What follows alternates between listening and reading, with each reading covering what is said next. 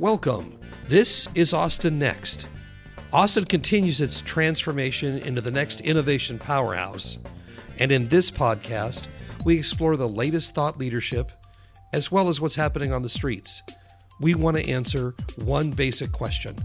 What's next, Austin? I'm Michael Scharf, and I'm joined by Jason Scharf.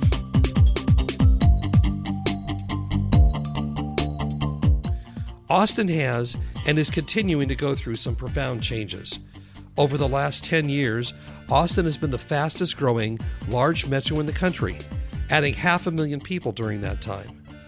And we're poised to continue that growth, with estimates that our city will double in size over the next 20 years. The last 18 months has seen a significant migration of talent, capital like 8VC and Breyer, and companies like Oracle, Musk Incorporated, and more. And it's more than just business. We now have our first professional sports team, Austin FC, and podcaster Joe Rogan is now part of the city of Austin and is opening a comedy club. And finally, included in this latest wave is us.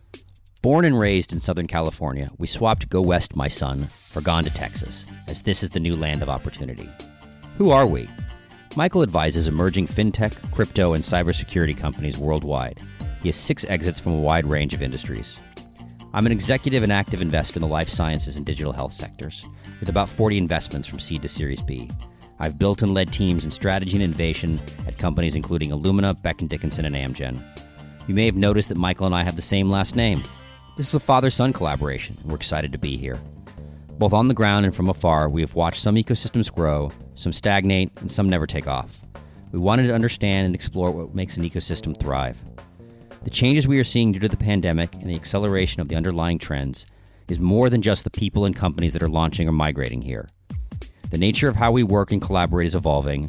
New areas of research are being done in our institutions and companies, and we are facing new challenges like how we drive serendipity in a much more digitally oriented world. We're going to dive deep into the next layer of how an ecosystem functions and discover what makes Austin tick and what is unique. We are not the next Silicon Valley. We are the first Austin.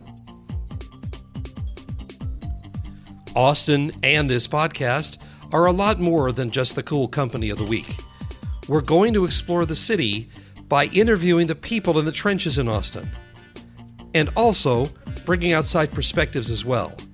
What's working and not here on the ground, and what does research tell us about innovation? We already have some great interviews that we think you're going to enjoy. Professor John Butler from UT Austin walked us through the history of the ecosystem and what has set up the current moment. Mark Nathan, well known throughout Central Texas as both a player and reporter on the startup ecosystem, talks about the next generation of companies being built right now. Jason Ball, the president and CEO of the Round Rock Chamber, dives into the type of companies that are moving to the region and what are the forces attracting them. And Ross Duvall, president of Heartland Forward, shares his research on ecosystems and how Austin stacks up to the others. We're going to uncover those stories that you haven't heard. George Kosmetsky and Michael Dell flew to New York City and asked Fortune magazine to put us on the cover of Fortune. That was Kay Hammer's company, Evolutionary Technology. And that is creating a synergy to say that Austin is now a place to be to really start your company. We're going to identify the trends that are shifting in our favor. You layer COVID-19 on top of that, and I would argue that we've seen kind of an acceleration in remote work that might have taken a decade or more, maybe it's 15 years, but we realize it in kind of a year, where companies decided to allow their people to work remotely from anywhere.